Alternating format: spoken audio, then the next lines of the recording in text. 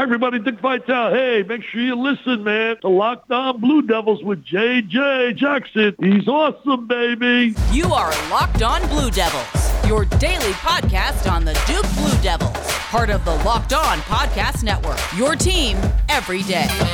Hello, everybody, and welcome into another edition of the Locked On Blue Devils podcast. My name is J.J. Jackson, and it's so great to have you here with us on this Tuesday, January 4th, 2023. Our Duke Blue Devils played in Big Monday last night in the ACC and unfortunately dropped their sixth game of the season, losing 78-75 on the road at Virginia Tech inside Cassell Coliseum. Really tough night for Jon Scheyer and the Blue Devils as they pick up their sixth loss of the season. We'll recap all of that here on today's show with my good buddy Josh Cox from Duke Football Talks Section 17 podcast. If you haven't done so already, please be sure to follow and subscribe our podcast for free wherever you get your podcasts. Also, subscribe to our page on YouTube to watch the show daily. Locked On Blue Devils, your one-stop shop for all things Duke athletics. You can follow us on Twitter at LO_Blue Devils, and I'm on Twitter at _JJ_Jackson_. Without further ado, let me bring on my good pal from Duke Football Talks Section 17 podcast, Josh Cox, who's now with us here on the program today. And Josh, boy, oh boy, what a tough night it was last night for our Dukies. Yeah, it sure was. I mean, obviously we know that we've not had success there in Blacksburg. But man, we really could have come out of there with a win last night, and it just didn't happen. And, what can you say? Duke started the game on a 7-0 run, jumped out right out of the gates very quickly, trailed by 7, however, at halftime. Did take the lead in the second half for a few possessions here and there, but ultimately not able to come up with enough shots and plays at the very end. A controversial call at the beginning of the game blew Twitter up, and we'll get to that at some point. And then also mixed in all of this is the injury sustained by Dariq Whitehead. And a lot of folks really worry about the severity of that lower leg injury, which at the time of our recording, we have no update on Dariq Whitehead's status moving forward. Yeah, I mean, whenever you see an injury like that where there's no, there's no ankle turn, there's no knee flex, and you see him grab, I mean, there's, your mind goes in many different directions, but, who knows? Obviously, there's no, it's not my job to speculate on that. But man, it doesn't look good at all. And he was back there at the end of the game, with ice on his leg and on crutches. That's right. But, I wouldn't expect, if we're going to see Dariq at all the rest of the season at all, I wouldn't expect it anytime soon. And this team has got to regroup. And I will say Dariq did carry us for moments during this game tonight before he went out with his injury. I mean, that first half, there were times when he was the only person that could hit a shot. Yeah. And so it's a huge void. He is arguably our most talented player on the roster. And so moving ahead without him is going to be even more difficult.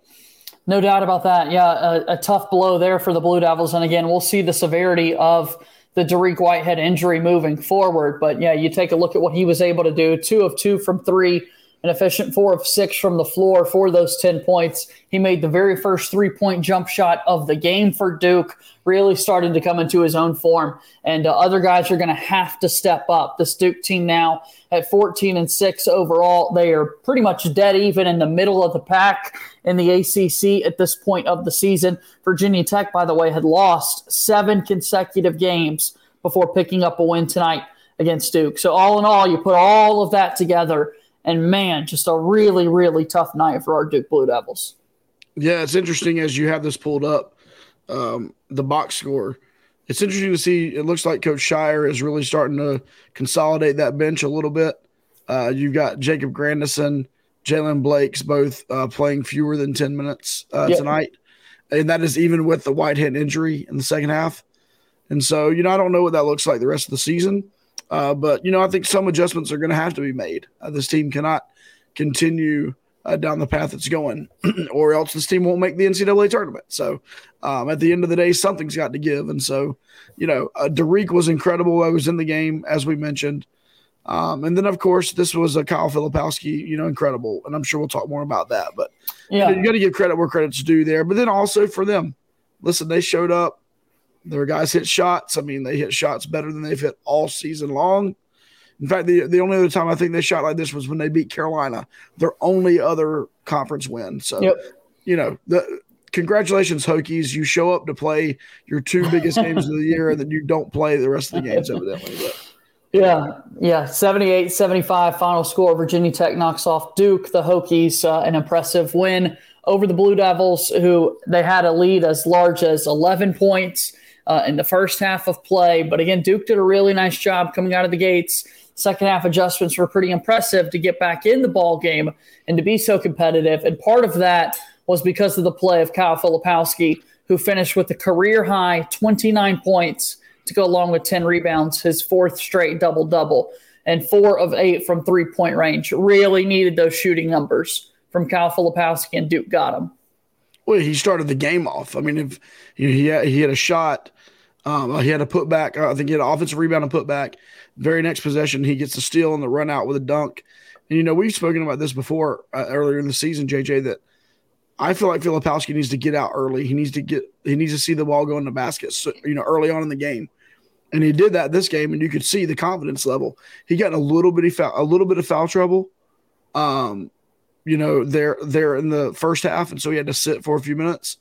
But he came right back in and picked up where he left off, and so, then obviously, we'd be remiss in talking about this game and not talking about the fact that there with under 30 seconds to go in the game, unintentional, definitely accidental, but he gets literally punched in the throat.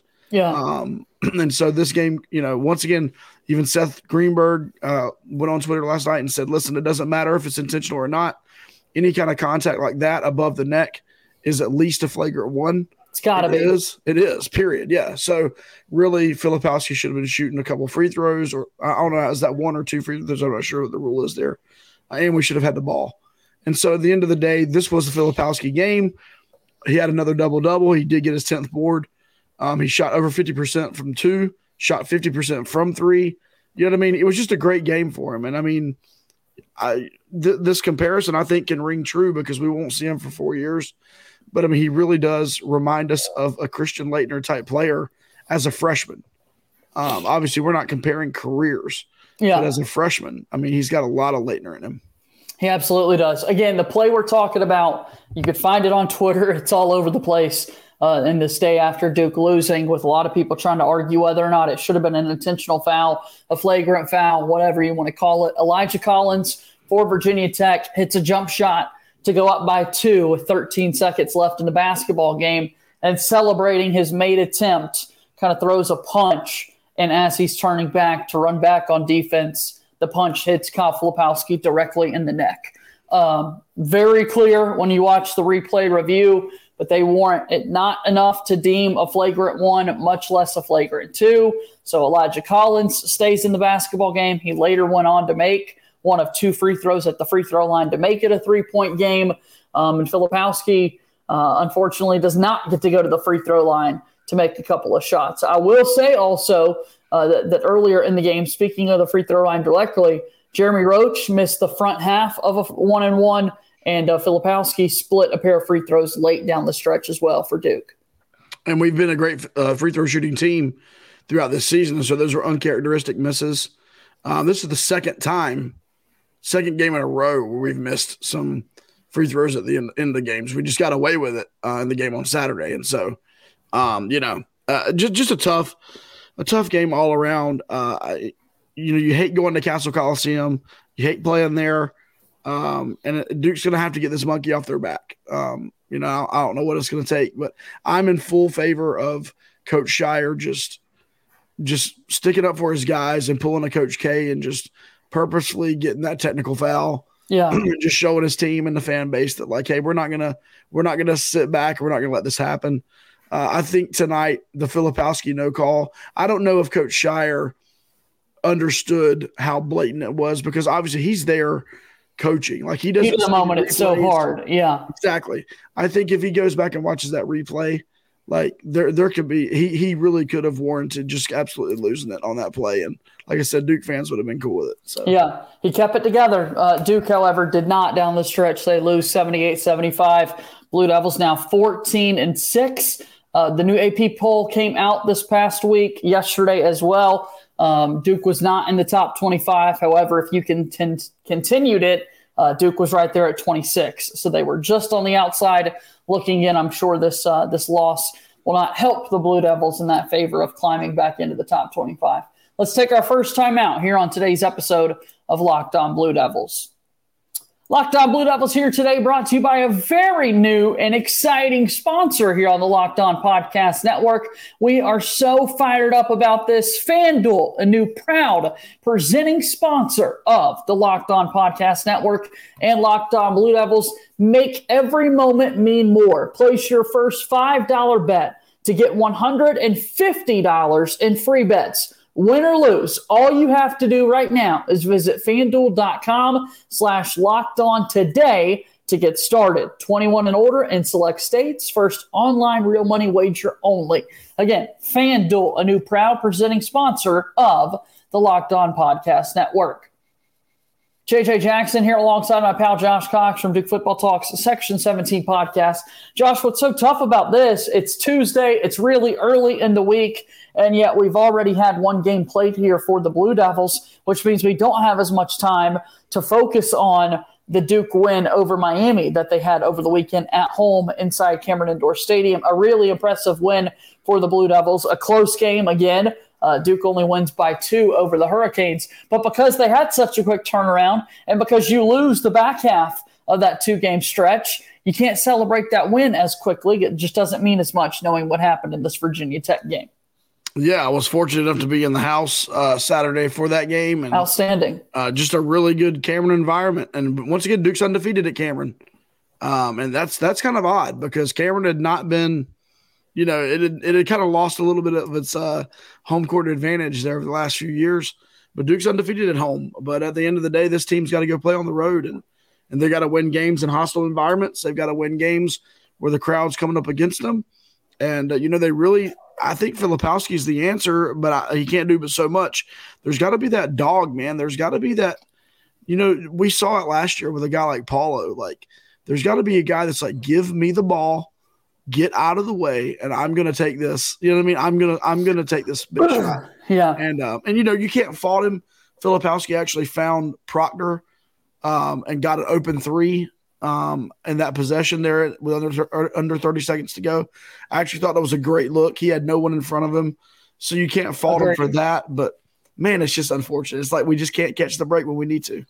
Really wanted to catch that break so that Duke could try and put together another winning streak here. Blue Devils will be back in action this upcoming Saturday in Atlanta at Georgia Tech. So a 2-game road trip here for the Blue Devils playing away from home. I want to talk about Cameron Indoor, though, because they have been so impressive there, unbeaten. As you said, things have started to fall off the last few years. I want to go to a specific moment that I just thought of right here, Josh. Could we tie this back to the Zion Williamson game inside Cameron Indoor since the kind of drop off? I'm having fun here because you think about it, and the following year, the tournament does not happen because COVID-19 cancels it. In that regular season, Duke loses at home to Stephen F. Austin, their first non-conference home loss in forever. The next year, don't even make it to the tournament. Last year's team with Paulo and company had a couple losses. Could we? I mean, I think we might be able to make that correlation that this goes all the way back to Zion's shoe.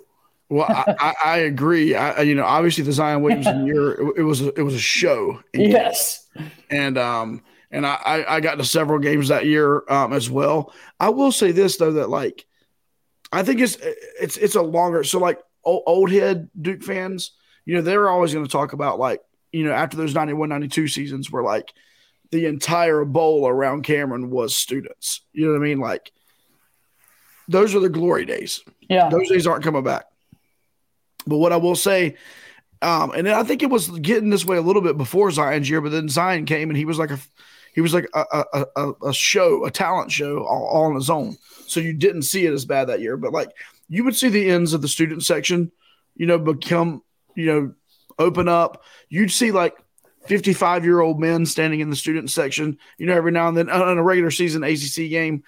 But I do think that this year, and I will say this, there has been a concerted effort by the students at Duke. This is by far the best Cameron year since Zion. By far. Cameron's loud. The students are back to their ways, and and awesome. It seems like that Coach Shire has connected with the students on that level. I'm assuming that's what it is, and the students really support this team, and the team has responded by playing really good basketball at home. You're listening to Locked On Blue Devils. I'm JJ Jackson alongside Josh Cox from Duke Football Talks Section 17 podcast. So, Josh, I got to talk about this Duke team because they do have a little bit of time off before their game on Saturday against Georgia Tech, and then it won't be long before we're playing those exact North Carolina Tar Heels. Time to get back to a big showdown where Zion's shoe exploded with President Obama in the house and such. But talking about the Duke team, in Saturday's game against Miami, Jeremy Roach comes back after missing 3 games, had 14 points for the Blue Devils in that one. However, only 6 points last night against Virginia Tech. All in all, what does this mean for the Blue Devils to have Roach back there in the lineup? I mean, it's definitely important. He played a really, really solid floor game in the Miami game. And, he was not bad in the Virginia Tech game last night. Wasn't terrible, but he just didn't assert himself. Not everybody can score. If Filipowski's is going to be putting the ball in the basket like he is, he's obviously going to get his shots. I do like the fact that Jeremy's able to play off the ball a little bit more now that it seems like we really have moved to Tyrese Proctor handling the ball a lot. Tyrese pushes the ball. The ball moves on offense a whole lot better, in my opinion, when Tyrese Proctor is in the game. And it allows Jeremy to play off the ball a little bit. And we have seen this. What he did do last night was he finished around the rim. I think all 6 of his points, if I'm not mistaken, I know 2 of them were drives where he was going up against taller guys, and he was able to finish. And so he's important, man. He really is. He's got to make sure he continues to focus on defense. There were just a couple of little lapses last night, especially the second half. He went under a screen where Couture hit a big 3 late in the second half. Yeah, and it was just a mental lapse, man. You can't go under screens when you're guarding Hunter Couture. Like, you got to fight through them, fight over them. And so, the little things like that. But listen, he's the captain. He's got the experience. We know this after watching him down the stretch last year. He's got a clutch gene in him that he can activate, and Duke's going to need it if Duke's going to get where they want to get this year. There's going to be games where Jeremy Roach has got to be vintage Jeremy Roach from last season. Yeah, and you take a look at the Duke team moving forward, again, barring the significance of this Tariq Whitehead injury. That's one less guard, ball-dominant player that's out there for Duke. And so they're desperately going to need Jeremy Roach to be more involved once again and to be effective, not only as a scorer for the Duke team, but also setting up the offense. Tyrese Proctor, his three-point shooting, I think has been a little bit better over the last few weeks. I think he's been more selective in the attempts that he's taking. Still needs to kind of improve his overall shooting numbers. But all in all, Josh, I mean, those are the guys with Whitehead possibly out for a while that you want to see step up moving forward, are those guys at that guard spot. And someone like, people have been calling for Jaden Schutt to get some play, even beyond him. How about a player like Jacob Grandison, who's out there for 9 minutes in the basketball game and only puts up one shot attempt for the Blue Devils, finished minus 17 in that plus-minus stat. Yeah, I mean, Grandison's got, as a grad transfer, he has got to assert himself better. I don't know what it is. Obviously, he can shoot the three from the corner. But, I mean, we had kind of heard from Illinois that he was like a lockdown defender. And I don't know that we've seen that much this season from him. But somebody's got to step up. I have a Jaden Schutt speech. Okay. JJ, are you cool with this? I love these. Okay. Yeah. I don't know what's coming, but I'm all for this. This is straight up. I've been thinking about this, and what a great platform to say this.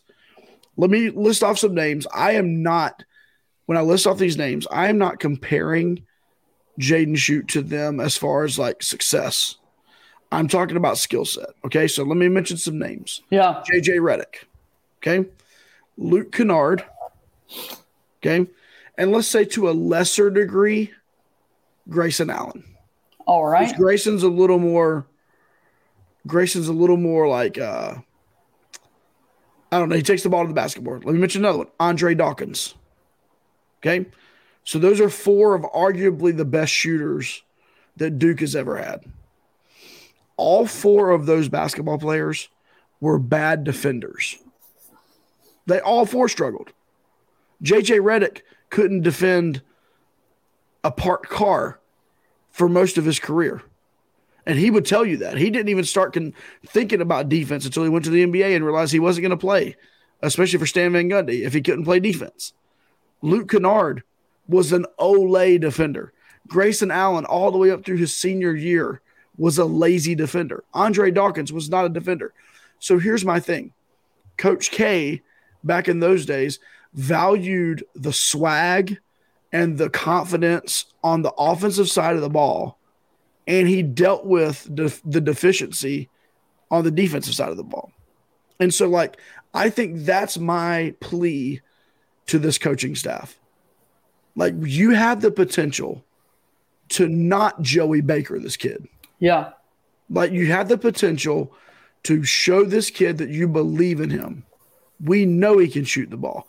And if he's not a great defender, so what? Like, we got 4 other guys on that court that can help out.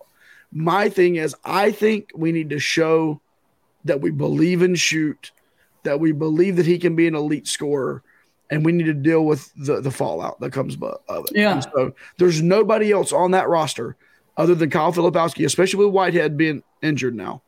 Nobody else on that roster with the potential to just fill it up like Jaden Shoot. And so that's my plea. Like, listen, if Luke Kennard can come in for 2 years and just get these long leashes and do whatever he wants to and shoot and play Olay defense, like, let's let Jaden do the same thing. So that's my plea. Every Duke shooter that we've ever had that's been an elite shooter has always struggled on defense. And guess what? We were okay. We were okay at the end of the day. Yep. I'm there with you. I've been calling for Jaden Shoot minutes since the preseason, forever, as you well know here on the program. So I absolutely echo your remarks there for Jaden Shoot and would love to see him get in the basketball game a little bit more because, like you said, Josh, at worst case, the defense kind of stays the same as it has been at key moments. And best case, you're getting more offense and more three-point shooting ability because this team has been really, really bad shooting the basketball this season. All right, so a turnaround for Duke Saturday at Georgia Tech, another team that is not going to steal any headlines, so to speak, in the conference this season. It's a road game. You're going to Atlanta, but nonetheless another game that Duke needs to gear up for, and they need to find a way to win. Yeah, it's unfortunate that Duke is in this position, but now, in my opinion, the rest of the way in the ACC, you're almost looking at every game as a must-win. I mean, you can't go on a losing streak. Amen. This team goes on a losing streak, and they're going to be struggling come March. And so, it's a game where this team's got to figure out what the identity of who they're going to be. They got to go into once again another road environment where the crowd's going to be up. There's going to be more people at this Georgia Tech basketball game than there's been at any Georgia Tech basketball game all season. There's going to be some player on this roster that's going to just ridiculously shoot the ball like they've not shot the ball all season. You just got to be prepared for it, and you got to understand that's what's going to happen, and you got to punch back, and you got to win the game. Will Jose Alvarado and Zion Williamson, Brandon Ingram watch this game together? Will they have a wager on this matchup, you think, now that they're on the Pelicans together? They need to, and I will say this. If there was a player that I disliked more in college and like more now in the NBA, it's Jose Alvarado. Like, that dude is so That's brilliant. Because I'm a Pelicans fan now because of Zion and BI. Absolutely. So whenever Jose Alvarado comes in, I'm like, yes. Like, I can't wait to see the Grand Theft Alvarado plays where he sneaks up behind guys and, like, he's just up at everybody's grill, man. I mean, he's the one guy that can, like, punk Chris Paul, right? Because Chris Paul punks everybody else. He can punk a guy like Chris Paul. And so, yeah, this will be interesting. I do remember those couple of years at Georgia Tech and that one game where they beat us and Alvarado he just went crazy, went nuts on us. And I was so frustrated. He would do his he would play the banjo or whatever after he hit a three. I'm like, man, I wanted to slap that guy. But yeah, that'd be interesting to see if they have some sort of wager on this game.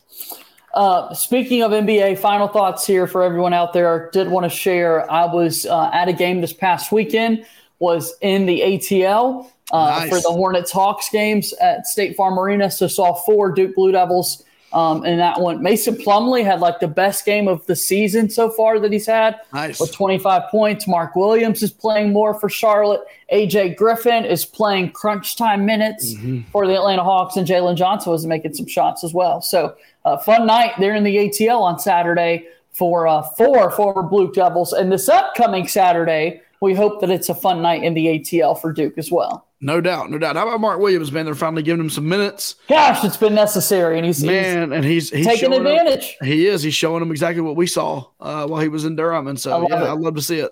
I love it. Josh, thanks so much for the time as always. Looking forward to talking with you again next week, okay? All right, JJ, have a good night, man. That's my good pal Josh Cox from Duke Football Talks Section 17 podcast joining us here on today's episode of Locked On Blue Devils. As always, go support what those guys have going on at the Section 17 podcast. Follow me on Twitter at _JJ_Jackson_.